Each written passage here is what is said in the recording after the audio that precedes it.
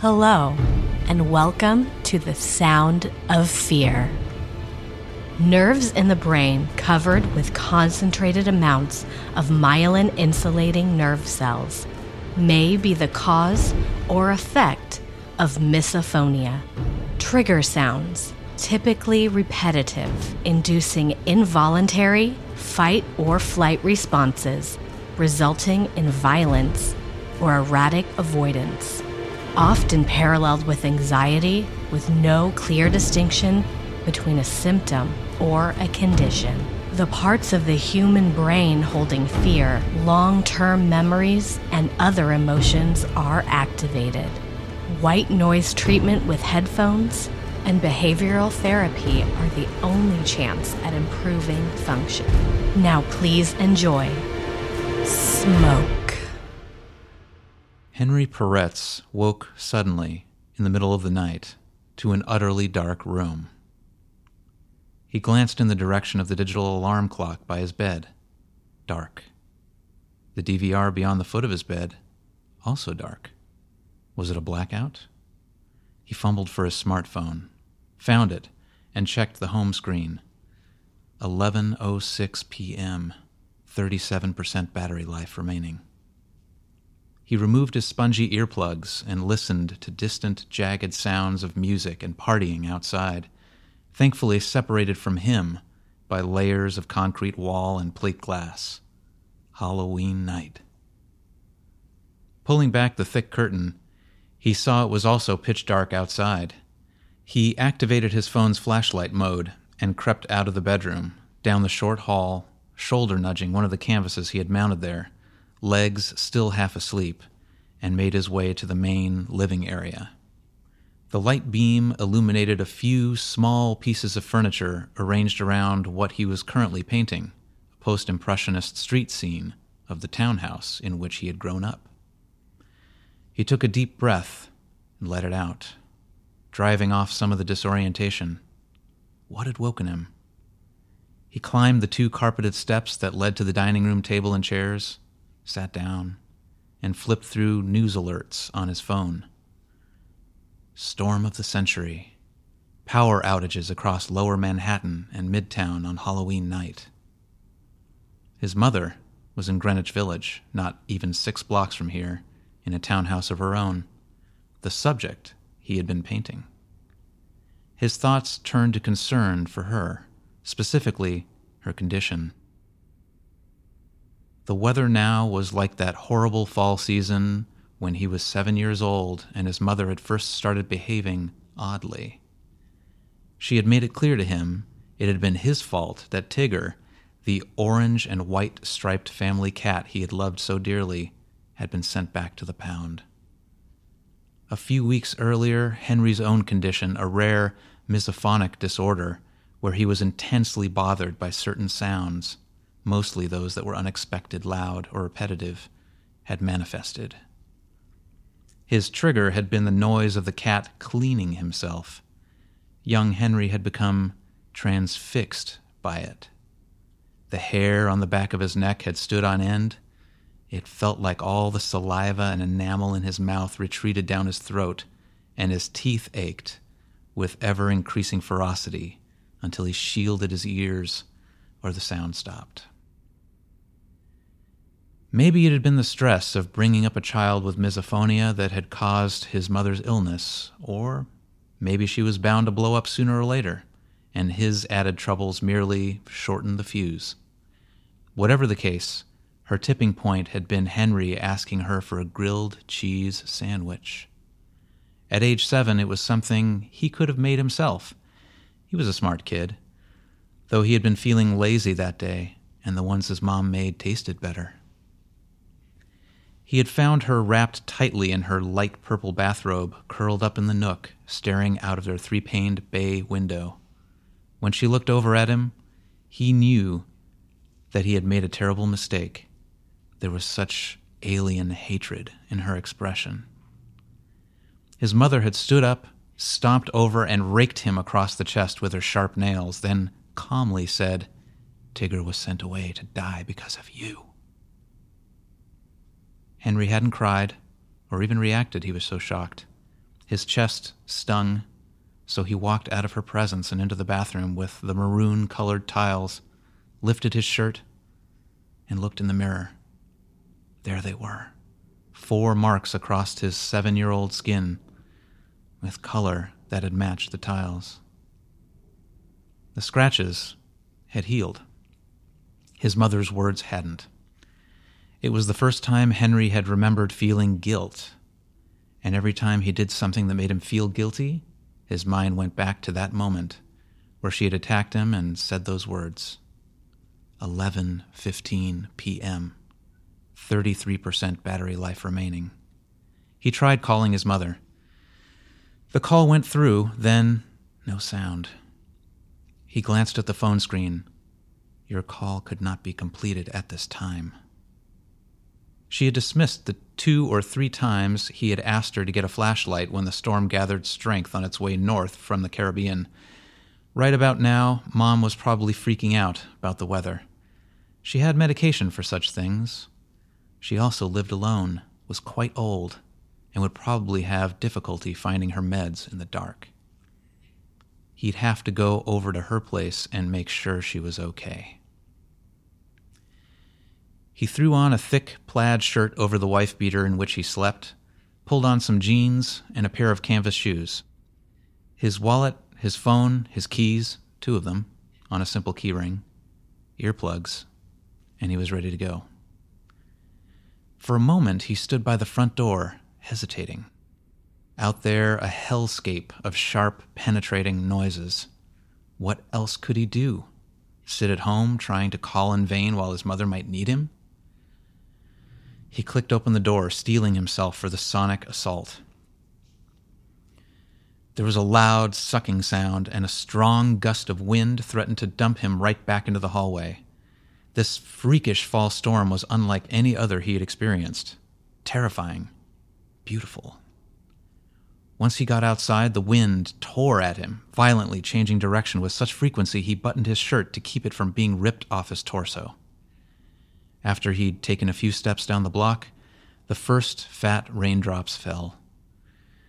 The endless sea of headlights and taillights on 3rd Street, the tops of the buildings around him retreated, hiding behind the ever-increasing rain. There was a yellow taxi in the midst of gridlock. He thought of climbing in. It was on duty, no fare. Still, it could take an hour to get to Mom's via car. 20 minutes, tops, on foot. An hour was far too long a time to endure the constant shrieks of nightlife in the village on Halloween. 20 minutes, perhaps he could manage that.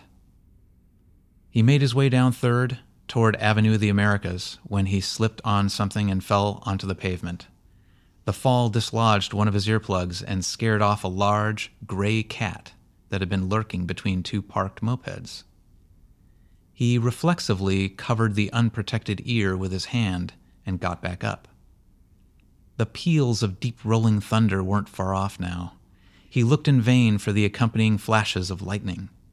What time was it? He dared not take his phone out of his pocket in the rain for fear his only source of light getting soaked, then refusing to work. It looked like the line of cars hadn't moved, yet it didn't stop 1 or 2 angry New Yorkers from leaning on their horns to advertise their displeasure. He winced at each infernal honk, keeping his unprotected ear tightly shielded. When he dropped his hand, another horn would blare from a different location in the jam, and the whole cycle would begin again. The sidewalk was congested with revelers, many in costume, many dancing, the closer he got to the intersection. He navigated the pedestrians, careful where he stepped. The rain was soaking everyone. Why on earth was the city still full of people on such a miserable night? Angels with red feathers, evil clowns in white face makeup that now ran in hideous smears down their faces, a pack of women in black body stockings wearing cat ears. Many roared with laughter, drinking from plastic cups that must have had mostly rainwater in them at this point. The raucous chatter all around him was overwhelming. The village Halloween parade was tonight. And these were the paraders, trying to get home ahead of the storm. Hands pressed against ears, pushing his way through the crowd, he unintentionally elbowed a curly-haired woman in the head. "Ow, coño!" she yelled at him, frowning. She was costumed as a Gorgon, in a Greek-style toga, with a tasteful arrangement of green and yellow snakes in her hair. The spike of her voice lingered in the form of a headache, zigzagging its way across his brain from one ear to the other and back again. "Hey, be careful, bro. Watch where you're fucking going," said a burly, dark-skinned man. His mask was white and tan bird face that he wore up on top of his head while he drank. The Gorgon's date. "Sorry," Henry stuttered. "That's better," said Burley and grinned, showing off perfectly straight white teeth. "No hard feelings. Have a drink, bro." He offered Henry his brimming, orange-colored cup with what smelled like watered whiskey. "No thanks," he said, wincing at another woman who was yelling to her friend in Spanish. Burley insisted, and Henry was tempted for a moment to let the alcohol calm his jangled nerves, though he knew it could also make it that much harder to get to Mom's. "No," Henry said again. "Whatever, man." Henry had been shut inside his unit for the last 2 weeks, and hardly spoken to anyone on the phone in all that time. Sequestering himself while working on a new canvas always made it easier to achieve the artistic focus he needed to paint, though he always paid the price on the other side, a strange kind of anxious, socially awkward fog that hung in his brain, plaguing him until he managed to speak to 1 or 2 people, gain some confidence, and bring himself by degrees to a state of relative social adeptness. Henry carefully stalked forward, hands pressed against his ears. It was like hiking down a narrow trail with buzzing angry hornets' nests on either side of him. He finally made it to the darkened neon sign of the Blue Note Jazz Club. He was close to the corner where 3rd met Avenue of the Americas. His mother was 2 blocks away. He already regretted being out here, though. For God's sake, she was probably fine. Still, he pressed on. That was when he spotted the cat again, keeping itself dry under the next dark green awning. That's a coincidence, he thought. It sure looked like the same cat. Smoke-colored fur and lambent yellow eyes like illumined skyscraper windows. The cat looked at him, blinked its bright peepers, and rubbed its face on the brick of the corner building, casually marking its territory. Henry found it hard to imagine that cat so calm in a sea of rowdy, stomping human feet. It encouraged him. If the cat can do it, so can I. The cat slipped through the legs of the crowd, making its way towards the street corner. When Henry got close enough, he came upon flashing blue police lights and a few cops with rain slickers directing traffic. Right now, they were only letting the Avenue of the Americas traffic through, while 3rd Street had to sit there and wait. He spied the subway entrance, though he had no desire to go spelunking in the dark, piss-scented train station, waving his $1,000 phone and only source of light out in front of his face. Instead, he elbowed his way through the costumed revelers and waited in the rain for the police to signal it was okay to cross. The officer closest to him was bigger than Henry by a long shot, rain poncho stretched tight across his belly. To his left were 2 tall men dressed in suits with plastic, giant eyeballs for heads. The police cruiser lights made the rain falling around them look like glittering ice. Henry waited endless moments for the officer to signal the direction change so he could cross the street. Finally, he spoke up. "How about letting 3rd take a turn for a while?" "Shut up, you idiot," the cop said. "I know what I'm doing." The big man looked strong, though he was also fat and well into his 50s. O'Malley read the name tag. By contrast, Henry was a lean 32-year-old. The Avenue of the Americas traffic was moving slowly. If he darted across the street, O'Malley probably wouldn't be able to catch him. There were 2 other cops nearby within shouting distance, though, and they didn't look slow. If any one of them managed to catch Henry and put him in handcuffs, he would have to sit there tortured by noise until he somehow could explain his mission and condition to them, and they looked unsympathetic. He chickened out. Maybe he'd be able to cross the street up another block or 2. He had to do something, anything except stand in this cacophony for another second. He stepped off the curb with the large, pink-faced officer eyeing him and started to walk towards 4th. Henry was angry he'd been denied the fastest way across. He didn't fault O'Malley for not knowing the crap Henry was dealing with right now. He did fault the cop for being so fucking rude about it. For a moment, Henry was seized with a mischievous impulse and said one word when he passed the fat policeman. Oink. The thick arm of O'Malley shot out quicker than Henry would have thought possible, grabbed him by the shoulder. Henry pulled away, abandoning his shirt to the cop's grip, and ran. O'Malley bellowed, "Hey, jerkface! I heard that! Get that guy!" Henry ducked into the carousing crowd. He could see the subway entrance in front of him and pushed through the people toward it. In his peripheral vision, he noticed at least one cop shouldering through the revelers behind him. He dared not look back too obviously. Maybe they would lose sight of him and give up. He bumped into a middle-aged man about his height, wearing a baseball jersey, face painted black and white. Smelled like he'd been smoking pot.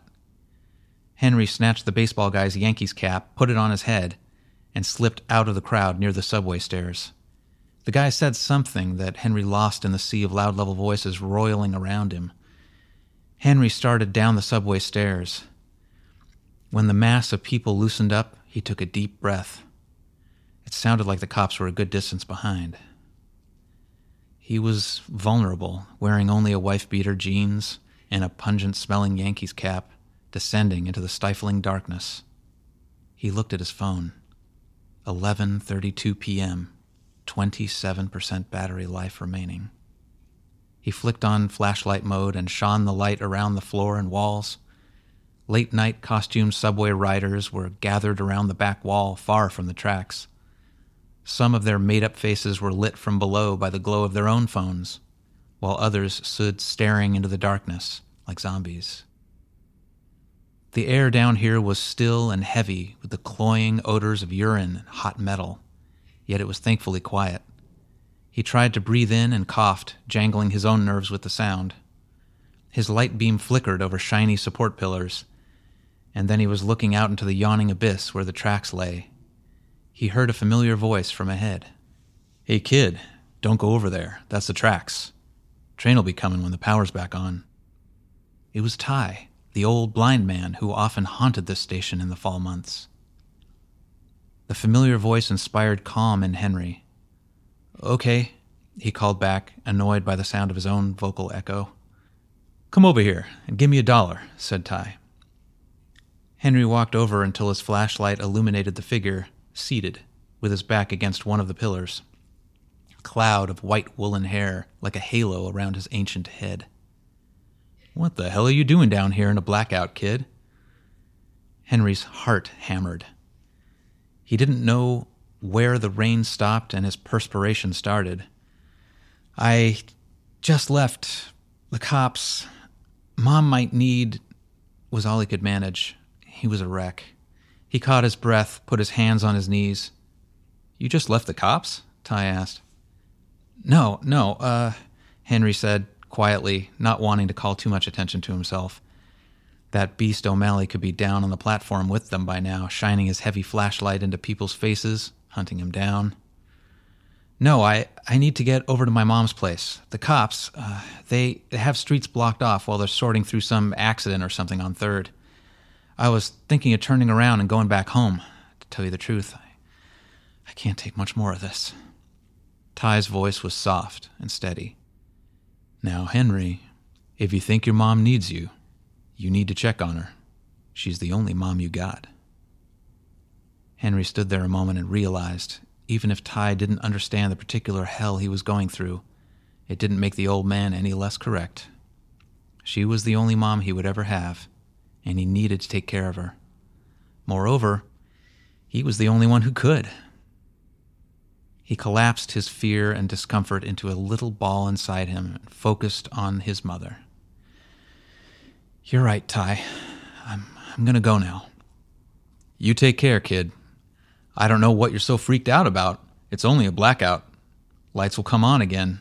For some of us, anyway." Ty was blind in both eyes. He had it even tougher than Henry. Plus, he was always out here. Henry's thoughts swam with guilt. He fished out his wallet and pulled out 2 20s. Here you go, Ty. The dry, old hand reached out and took the money. Thank you kindly. Now, you go do what you gotta do.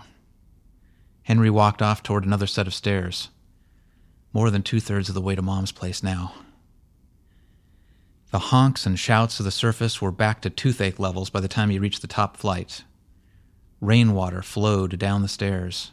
A crack of thunder hit, shaking the glass and metal around him, and that sent up a cheer from the surrounding partiers. A car alarm annoyingly blared nearby. The force of the thunderous boom lingered in Henry's chest, and he sank down to one knee, fighting the adrenaline surge. A man in a 16th century-style waistcoat, frilly white scarf around his neck, reached down to help him up. You okay, man? He said. You look kind of fucked up. Yeah, I'm okay. Henry rose slowly. The rain was still pouring down when he reached the top of the stairs. The streets around here were jammed with more gridlock, headlights, taillights, and their reflections. Wait, this wasn't 4th. It was Waverly. He had overshot his mother's cross street, and now he had to make his way back. He couldn't believe he had walked that far underground. Henry looked back up to the street sign and confirmed his mistake.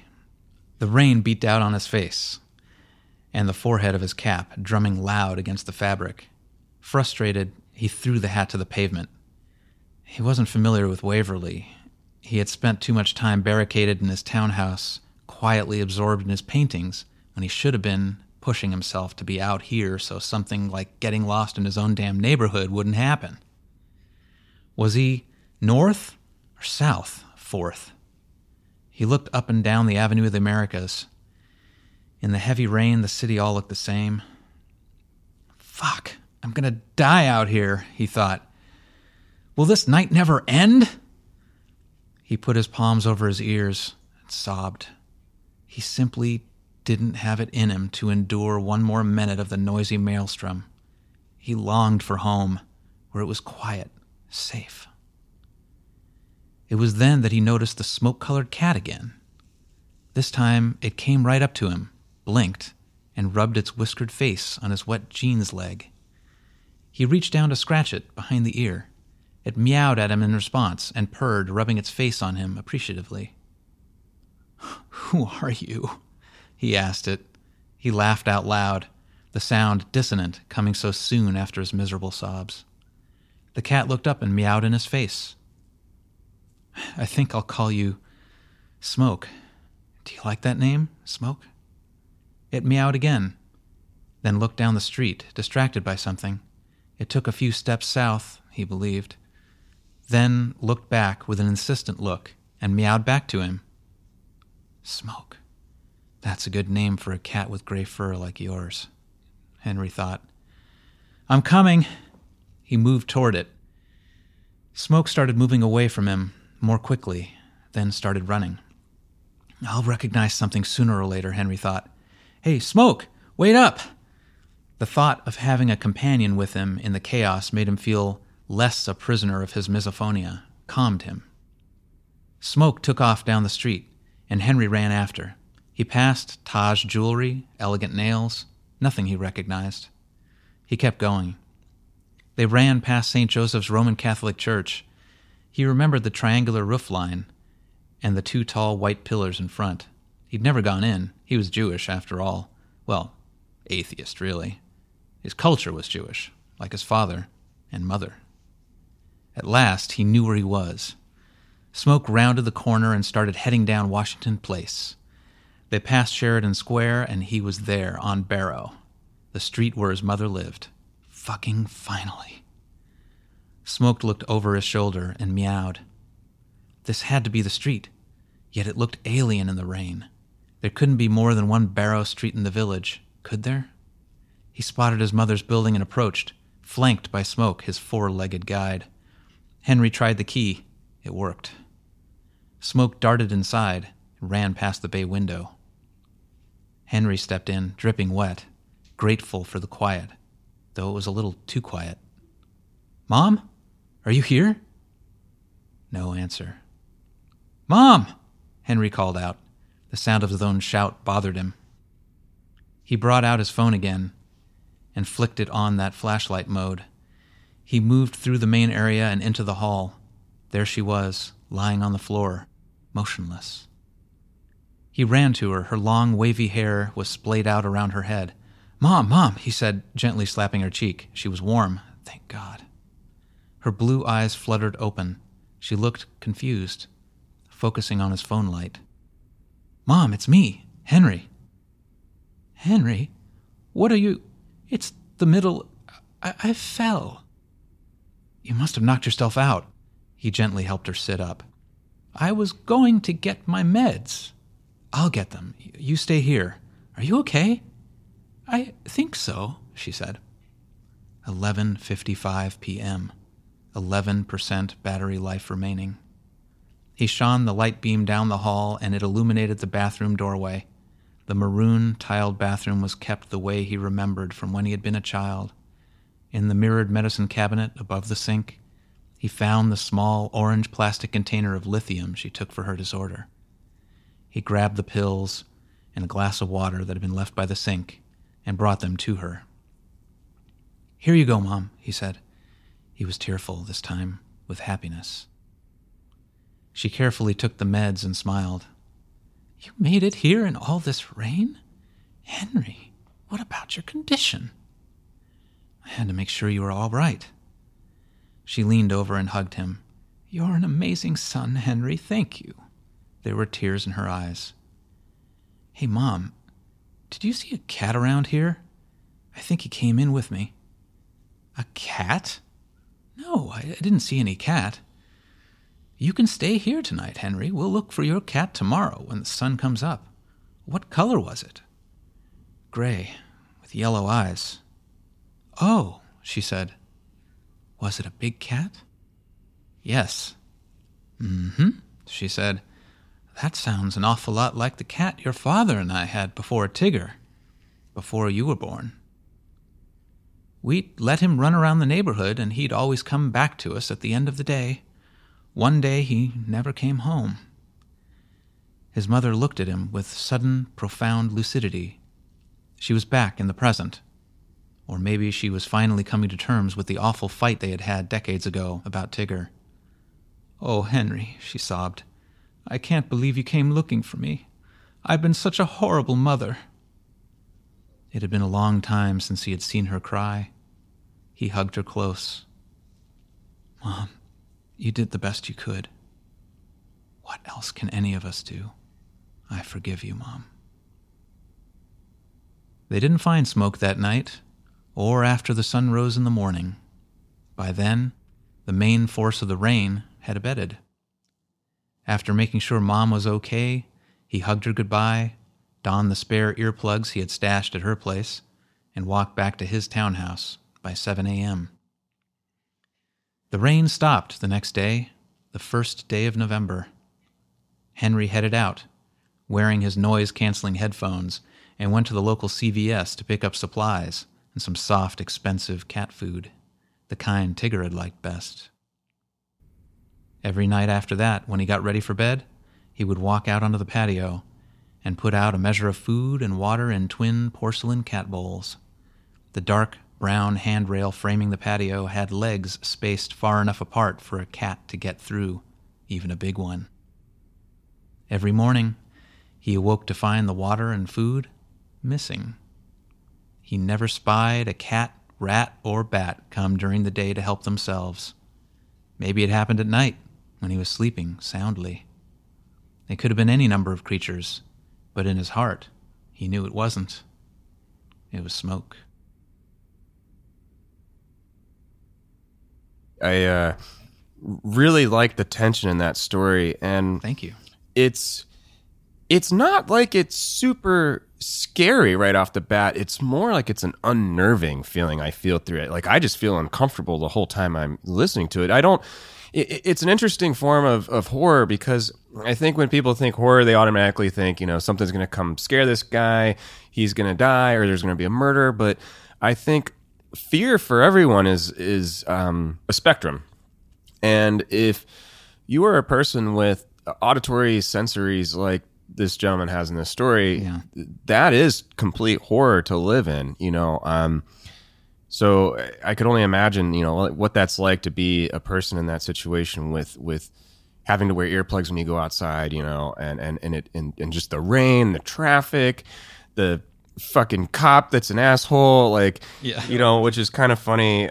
Sure, a lot of people have a story to relate to about maybe you know, being young and a cop messing with you. So maybe you could tell us a little bit about the background of the story. You know, like, was there some music that inspired it, and some of your literary sources that inspired this? Yeah, I would say the major source of musical inspiration for me was a song by Stan Ridgway called Camouflage, where a spirit of a fellow soldier helps a Marine through a difficult night under enemy fire. He was in the same group, Wall of Voodoo, right? That's right. Yeah, he used to be the front man for Wall of Voodoo in the 80s. Okay. It's probably the band I've seen more than any other band live. They were close to LA, you know, locally based, so I was always seeing them. And I would say, like, on the literary side, Smoke is basically the Odyssey by Homer. You know, it's about a guy that has been cast adrift from his place of comfort, where, you know, in the Odyssey, in Odysseus's case, it's his home. But in the case of Henry Peretz in Smoke, his comfort place is being in a soundproof condominium in New York while the noise rages outside. And of course, like Odysseus, he has to brave the impossible landscape to get to his goal. So that's basically what it is. Like, O'Malley is basically the Cyclops from the Odyssey. You know, he's like an impossibly big, unbeatable opponent that he has to escape from. And there are all kinds of references to the Odyssey in there. And of course, just like in the Odyssey, you know, Odysseus has beings that help him, you know, sort of get to the next stage, and then he gets kind of swept back and he has to go forward. Same thing happens to Henry in my story. You know, he gets pelted by rain, bad weather, stuff he can't tolerate, you know, environments, stuff like that. And, you know, misophonia is a real condition. We're just starting to learn about. So, yeah, I read about it in this book by Oliver Sacks called Musicophilia. I highly recommend it. It's got all kinds of interesting brain disorders that are related to music and sound. And it was a treasure trove of ideas for me for this book. The way you structure your stories is almost, in a way, like a video game, you know, or I know you're a fan of video games, but it's, you know, he's got these checkpoints he's got to get to, and his earplugs, you know, are a big kind of utility item that he needs to have with him. And, you know, just the O'Malley, the cop, trying to cross the street, the rain, you know, and then he talks to the blind gentleman, you know, all of these things are almost like different levels in a complicated maze of a video game too. Dude, he's got to get out of, you know. Dude, you're 100% right. I didn't even think of that. Like, yeah, it's a fucking video game, man. Yeah, totally. It totally is. And yeah, I mean, I eat, breathed, and slept video games for years. Yeah, this would actually be a scary game if you know, played it on headphones and your field of view is restricted, and like the sound is so loud that it makes it disorienting for the character to actually move through the levels. You know, like you could have some fun with this with a video game for sure. Yeah, no, I always wanted to work on a game like this, but you know, practically to make audio such an essential part of the video game experience is challenging for game developers, because of course everybody's audio system at home where the video game console is different. Yep. So you don't know if they're listening to it in headphones or speakers or you know, the crappy speakers that are normally attached to your TV or whatever. Right. So you know, it's difficult. But I worked on a game called God of War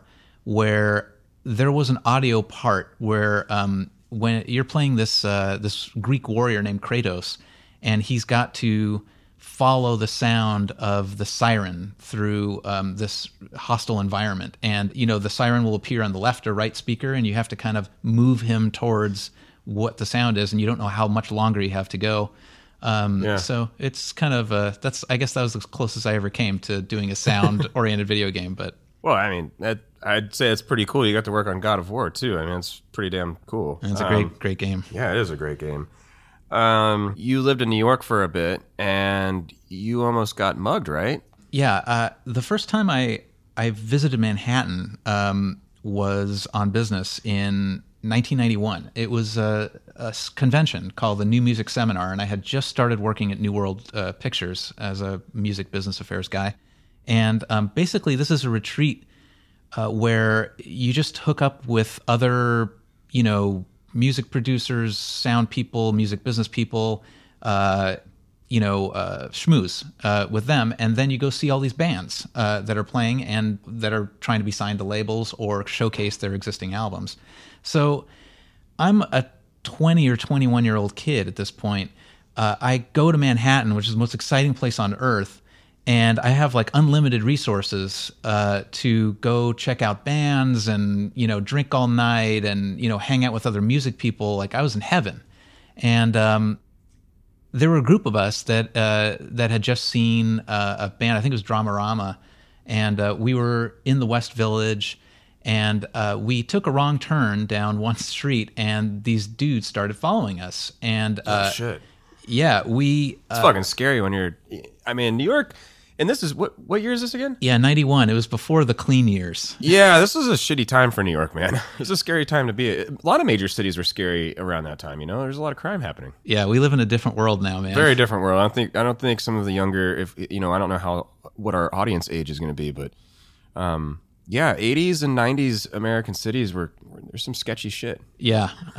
If you guys ever want to, you guys that are listening, ever want to see what New York was like in the old days, in the bad old days, there are tons of, I guess Taxi Driver. Oh, yeah. I feel like there's tons of movies, too, that depict that, Yeah, the seamy New York. But, now it's all clean and polished, and it's beautiful. It's still exciting. So you're getting ready to turn down the street, and you see these gentlemen start to follow you. Oh, yeah. No, these guys, there were three of us, and there were four of them, and they started quickening their pace and started calling to us. And at that point, one of us, not me, unfortunately, but one of us said, run for it. Like, these guys are coming for us. And we ran.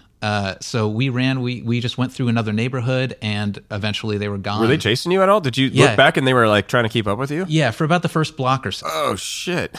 Yeah, like as soon as we got to like a crowd, they gave up. Oh my God. But man, it was just lucky for us that we went the right way. Otherwise, I may not have had a good story to tell about New York when I got back home. You might have had a different horror story you wrote here.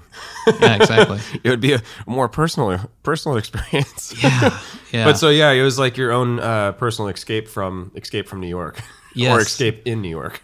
Yeah, but you're right. I think that like the idea of New York as a hostile environment probably came from that experience. Well, I mean, think of how many comic books, do we know of, and comic book movies that just use that still to this day as they might not say it's in New York, but you can kind of get the picture. And it's just a lot of dark alleys, and it's raining, and it's like a city where you can't see outside of the concrete jungle when it's raining is pretty fucking terrifying to me because I am pretty claustrophobic. So that's always been my problem with New York. I like New York, but not having a field of vision away from buildings kind of creeps me out a little bit. It is intimidating. Even for somebody without claustrophobia, it's a bizarre thing to see, to be like surrounded by these gigantic buildings. Yeah, you have like a sliver of sky to look at, and right.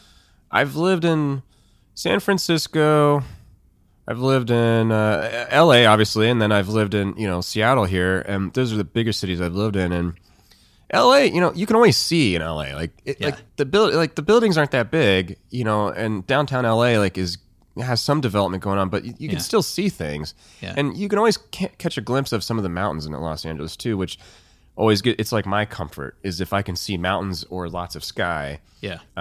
But I had that fear in New York as well. Yeah, I would say San Francisco is a little close to New York in the proximity of tall buildings. And Seattle, I guess if you go to the center of Seattle these days, it's really we're growing, right? Blowing up, skyscrapers all over the place. Yeah, absolutely. Seattle is growing immensely. So this story, from my understanding, is you did this anthology a lot. Correct me too. All these stories are coming from other publishings, right? Like this story was published somewhere else before it made it in the anthology, right? That's true. This story was, but there are 4 previously unpublished stories. Okay, so we have 4 new stories that have never seen print. never have seen print. That's exciting. Why don't you tell us a little bit about, the original treatment for this story, and tell us about that. Oh yeah, well it's funny. I found online a publisher that was looking for a cat anthology. So I came up with Smoke, and I wrote it. And about a week before the submission period ended, they shut it. Like I guess they had enough stories or whatever, and There's a lot of cat people out there, man. I know. Cat shit on the internet still some of the most popular content. They are popular. But these guys had all they needed, so I tried to submit, and they're like, we're no longer accepting submissions. And I was like, shit, man, I've been working on this for a month. Like, what am I going to do with it? So my next thought after the frustration was, well, maybe I can sell it to somebody else. So I started looking again, and eventually I found somebody doing a Halloween anthology. So nice. With a few adjustments to Smoke, I set it on Halloween night and submitted it to the new anthology, which is called Black Candy, which is now out of print. And if you have a copy, hold on to it because it's fucking valuable. Like I've seen them sell on Amazon Marketplace for about $300. Wow. So you are part of that anthology? Yeah, that's right. That's amazing, man. That's pretty cool. It's long out of print in both cases. Okay. Yeah. So maybe you could tell us about, like you said, it was originally written for a cat anthology, which is, I'm very intrigued by this cat anthology. I'm just picturing like cat people with like a house full of cats reading cat books with cat calendars, you know. I'm surprised they didn't send you that little cat meme of like a cat in an office typing on a keyboard. Like that's the person that said, sorry, submissions are closed. Right. You know, it's Mr. Jingles. Yeah. What parts of the story helped you adapt it for Black Candy? I knew that I wanted it set at night, and I think in the original version of the story, I had it set during the West Village Gay Pride Parade, which is also like loud and raucous. But the most of the notes that my editor had on the new anthology, who was awesome by the way, she mentioned to me, the times on the phone, like when he's reading them, don't really line up with Halloween night. And she was right. Like I went back and I looked at everything and I was like, oh, I forgot to change the times, because in order to set it on Halloween night, everything had to be set earlier in the evening rather than overnight, like, past midnight when I had it originally. So in my rush to resubmit it to a new anthology before those gates closed, I missed a couple of details, but my editor didn't. She caught them, and anyway, I'm glad to have the edited final version in my new collection. So that's great, man. And as an audio person, I've never really practiced as a mixer so much. So I've always mixers were kind of like my editors as a sound designer. And I did a few, fun sci-fi kind of horror flicks there that made it on the Sci-Fi Channel, Nice. And those were so much fun because you over-design everything, and then the mixer is kind of like your editor. They're kind of like drawing things back, and they're playing with the kind of the ebb and flow of how those sounds come in and out of and tell the story. And it's actually always my favorite part. I actually prefer to work with a mixer because I love what they do to my work. I love that passing it on to the next person and seeing how they, things they take out or things they enhance, ideas that I was like, whoa, shit, I didn't even know that was fucking in there. I don't know how'd you pull that out of my sounds? It's pretty cool, and I imagine working with an editor as a writer, it's a similar process, right? Like you see what they take out or what suggestions they have, and it really refines and polishes the work. So, how's your relationship with editors been for that? Man, it's been fantastic. I never once encountered an editor who made a comment I didn't like. Obviously it's difficult to get notes back from, for sure, a gatekeeper that's going to say yes or no to you joining their book, which is the whole point of you writing the story in the first place. So, you submit a story, you're waiting, usually wait a month or so, and then you finally get an answer back, and sometimes the answer is, we really like the story, but is there any way you could make this part a little more violent? Or is there any way you could make this part a little less violent? Or, stuff like that where, your first thought is obviously like, well, it's written that way because it has to be written that way. Like, that's the way I wrote it. Yeah. But then after a couple of hours of distance, like, you start to see their point. Like, these, editors and publishers are in the business of selling books. So if they think your story isn't a good fit for them, or a part of your story isn't a good fit for them, but the story is, you should listen to them if you want to be part of that sale. And if you don't, then you say, well, sorry, it's not a good fit. I'll find another anthology. But that has never happened to me in my life. Like, I've always taken to heart the suggestions of my editor, and I believe that 100% of those comments have made my stories better. Well, that's awesome, man. And it's good to hear that you take constructive criticism to heart that way and actually implement it to help you better yourself. Well, everyone, that is all the time we have for today. I want to thank Victor again for being here, and we look forward to talking to you all on the next episode. See you guys later.